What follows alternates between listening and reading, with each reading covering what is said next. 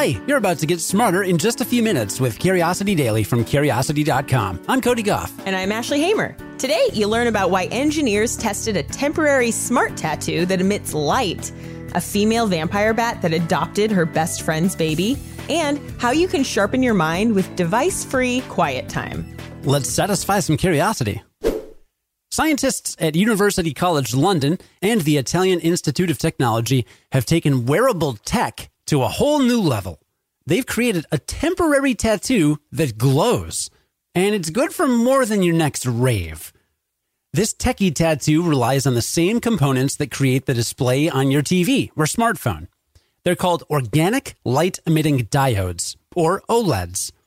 The temporary tattoo sandwiches the OLED between two insulating layers that have electrodes inside. The electrodes create the circuit that makes the OLED light up. Those three layers are stuck to the same kind of adhesive paper that you would use with a regular temporary tattoo, like you would pass out at a kid's birthday party. You stick it on the same way, with water and a little bit of pressure. And the whole thing is incredibly thin, thinner than a red blood cell. But this tattoo isn't just a fashion statement. The team was able to stick the device on paper, plastic, glass, and even an orange. Their hope is that electric tattoos could help keep your fridge fresh by lighting up when, say, your milk or bananas are about to expire. They could also help keep athletes safe by hooking up to sweat sensors and illuminating when an individual is dehydrated.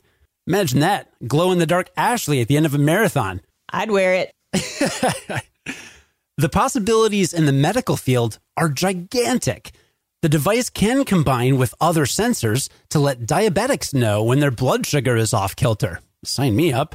Or alert doctors to a change in a patient's condition. It could help with cancer treatment, too. There's a treatment called photodynamic therapy that uses special drugs called photosensitizing agents to kill cancer cells.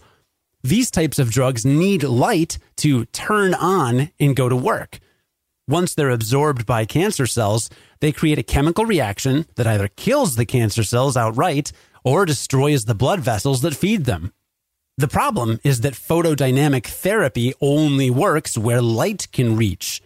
So it's possible that physicians could turn this light-up tattoo inward to help treat some more hard-to-reach places. Or you could simply use it to give yourself light-up fingernails. I mean, that's pretty cool on its own, right? This next story is so sweet and so sad. Scientists recently saw a female vampire bat adopt her best friend's baby after her death. But this isn't just a tearjerker. It's also teaching scientists more about why animals adopt babies that aren't related to them. Researchers at the Smithsonian Tropical Research Institute have been studying vampire bats in an effort to figure out how they form social bonds. For this study, they captured bats from 3 different areas in Panama and brought them into the lab. The 3 habitats were far apart, so the bats had never met each other before they arrived. Once the bats were settled into their new home, the researchers recorded them on camera for about 6 hours a day for 4 months. The researchers watched the bats form social bonds as they shared food and groomed each other. One vampire bat named Lilith had recently given birth, and she got sick during the study. During her captivity, Lilith had bonded with another female bat, BD. When Lilith was sick, BD groomed and shared food with her, and she'd allow Lilith's baby to climb on top of her. On the day Lilith died, the researchers noticed that BD was lactating, even though she hadn't been pregnant or had a baby of her own. She was ready to care for her friend's baby, and that's what she did. BD groomed, fed, and nursed Lilith's pup. So why did BD adopt a baby that wasn't hers? Well, one theory is that because BD and Lilith were friends, BD felt extra responsibility for Lilith's baby. BD shared food with Lilith more than any other bat, and BD and Lilith were each other's primary grooming partners. Another possibility is that all that contact with the baby while Lilith was sick triggered a neuroendocrine response that made BD start lactating to prepare for adoption. This adds to our knowledge about why this kind of adoption, known as non-kin adoption, happens in the wild. previous research has offered reasons ranging from it being a side effect of regular parenting instincts to it just being personally rewarding to the adopter. Adoption because of a pre-existing relationship is a fairly new idea. And thanks to this selfless vampire bat, we better understand how and why these adoptions happen. Technology has helped a lot of us stay better connected during the pandemic, but you can have too much of a good thing. So here's a story we did back in 2018 that we hope will make you think twice the next time you think about reaching for your phone when you don't need to. Cody, do you ever set aside quiet time, like no interruptions from your phone or other devices? I don't set it aside, but occasionally I literally get home and I just sit on the couch and just don't do anything. That's good. Like anything, like kind of stare off into space. Yeah. It's almost not good because it's so anti-doing anything. But I think sometimes your brain just needs to be able to reset, you know? Yeah. Well, you take that time for yourself when you're running and stuff, right? I do. But, you know, sometimes I'm still very connected when I'm running because I usually have a podcast or music I'm listening to, and I'll have my Garmin watch, you know, that's like connected to my phone. And a lot of runners say that you should go on a few runs without any devices. And I haven't done that, actually. I mean, not recently. Well, you might want to start taking a break from your emails, your texts, your phone calls, Facebooking, and all the other devices and noise you deal with every day. We'll call it quiet time, but we don't mean just sitting and staring off into space, Cody. Although that would certainly count as quiet time, too. Quiet time is anything that doesn't involve technology or social interaction. It's self-care. We've talked about research showing that Facebook can make you feel bad, and even just taking a 5-day break from Facebook can lower people's levels of cortisol, a hormone associated with stress. But it goes beyond that. Downtime is critical to reaching your full mental capacity. Research shows that mental rest and reflection can boost learning and memory, and other studies back its ability to get the creative juices flowing. So you can read a book or write in a journal or take a hike. Whatever you do, it'll be good for your brain. And if you don't know where to start, then try making bedtime quiet time. Studies show that people who spend the most time on their phones spend the least time sleeping and have a lower quality sleep when they do get shut-eye. I even changed my bedtime habits, and I pass out right away. So try some quiet time and see what happens. All right, well, let's recap what we learned today, starting with the fact that scientists created a temporary tattoo that glows using OLEDs. And they didn't just do it to make a fashion statement. There are actually a ton of super cool potential medical applications, from checking a diabetic's blood sugar to helping activate drugs in cancer treatments. Yeah, I know a couple weeks ago, we just talked about how we don't often cover new and emerging technology, but we wanted to talk about this because of the surprising applications of it. Like light emitting tattoo, okay, that's kind of cool, I guess. But like, there's going to be a lot of work on this in the future because of the huge, broad variety of applications. Not to mention they actually made one, right?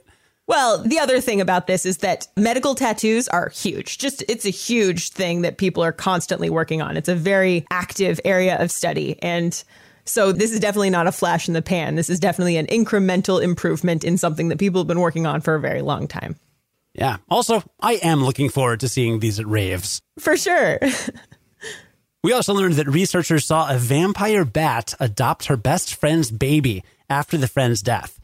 This is called non-kin adoption, and it went so far as the friend even beginning to lactate despite not having gotten pregnant or having a baby of her own. It could have been that the extensive contact with the baby had triggered a neuroendocrine response, but more research is needed. Either way, super bittersweet. Yeah, and just, to be totally clear, non-kin adoption just refers to adopting an individual that isn't related to you. So the other version, kin adoption, would be like maybe if Lilith's sister had adopted the baby. There's still some genes being shared there, so it makes a little bit more sense from an evolutionary standpoint. But when you're not related, it's like, well, you're not passing your genes on by taking care of this baby. Why are you doing it? And that's why it's so interesting to researchers. Yeah. And we also learned that you should try some device-free quiet time to make your life a little better. Simple advice, but, I think we could all use some simple advice sometimes. It's self-care. Unplugging for a little downtime can boost learning, memory, and creativity, and maybe even help you sleep better. I've said this before, and I'll say it again. When I stopped looking at my phone before bed, when I started plugging it in across the room before climbing in bed, completely changed my life. Completely. I sleep so much better. I am so much more calm. I don't wake up in the middle of the night thinking that I need to check my phone, which, you know who you are. You do that. And yeah, it is life-changing. Please try it.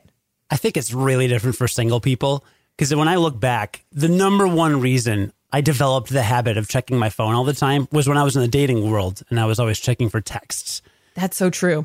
Texts and the dating apps. You know, you got to see if you got a match. It's very addictive and you do it all the time. Right. And once I was in a steady relationship, I kept checking it. And I was like, wait, why am I doing this? Right. You know, my new life hack is at the end of the day, when I log off my computer, I leave my phone in my office. I know everyone working from home doesn't have, sometimes you're doubling a bedroom and office, for example. Maybe you don't have a separate space where you work, but just putting it away with your computer, turning it off, leaving it. When I go downstairs in my living room, I'm just like more alive, just like looking at trees out the window or like being present in my living room. It's freeing. It's extremely freeing.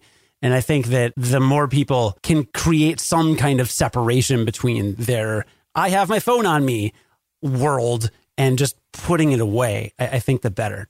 This is not a thing everyone can just do, but if you can, give it a shot. Just leave your phone somewhere for like a few hours, maybe an evening or something. I promise you it can make a big difference. This is excellent advice, for sure. Thank you. I did it, Ashley. I gave excellent advice.